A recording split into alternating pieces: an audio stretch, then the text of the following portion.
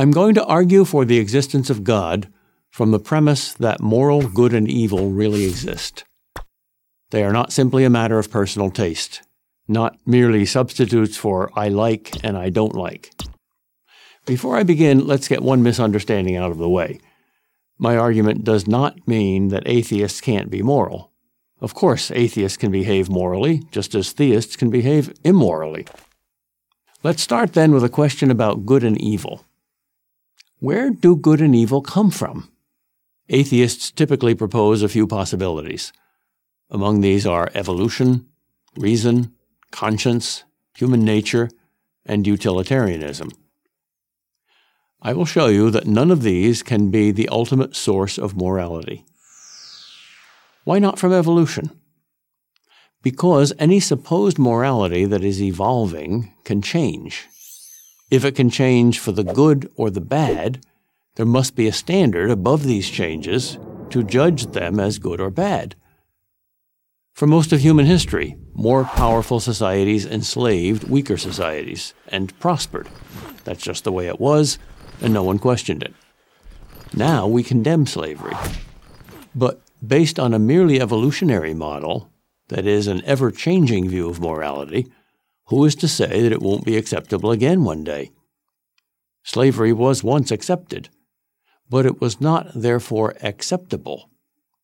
And if you can't make that distinction between accepted and acceptable, you can't criticize slavery.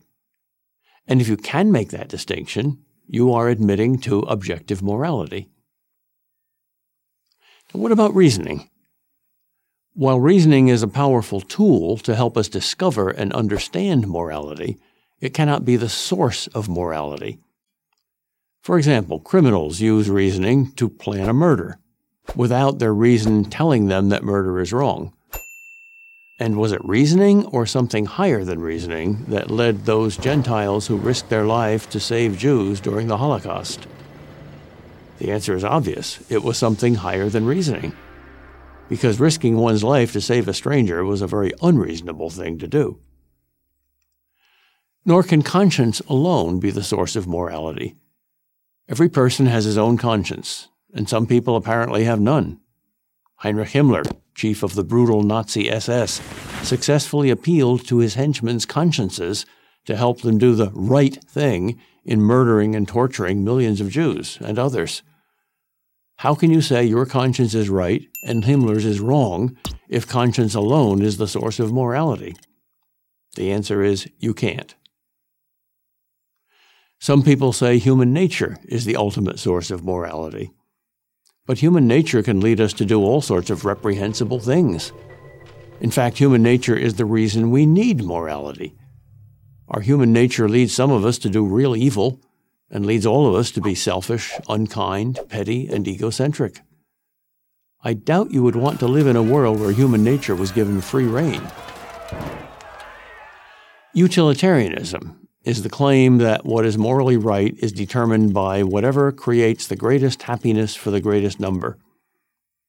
But to return to our slavery example, if 90% of the people would get great benefit from enslaving the other 10%, would that make slavery right? According to utilitarianism, it would. We've seen where morality can't come from. Now let's see where it does come from. What are moral laws? Unlike the laws of physics or the laws of mathematics, which tell us what is, the laws of morality tell us what ought to be. But like physical laws, they direct and order something, and that something is right human behavior. But since morality doesn't exist physically, there are no moral or immoral atoms or cells or genes, its cause has to be something that exists apart from the physical world. That thing must therefore be above nature or supernatural. The very existence of morality proves the existence of something beyond nature and beyond man. Just as a design suggests a designer, moral commands suggest a moral commander. Moral laws must come from a moral lawgiver. Well, that sounds pretty much like what we know as God. So the consequence of this argument is that Whenever you appeal to morality, you are appealing to God, whether you know it or not. You're talking about something religious, even if you think you're an atheist.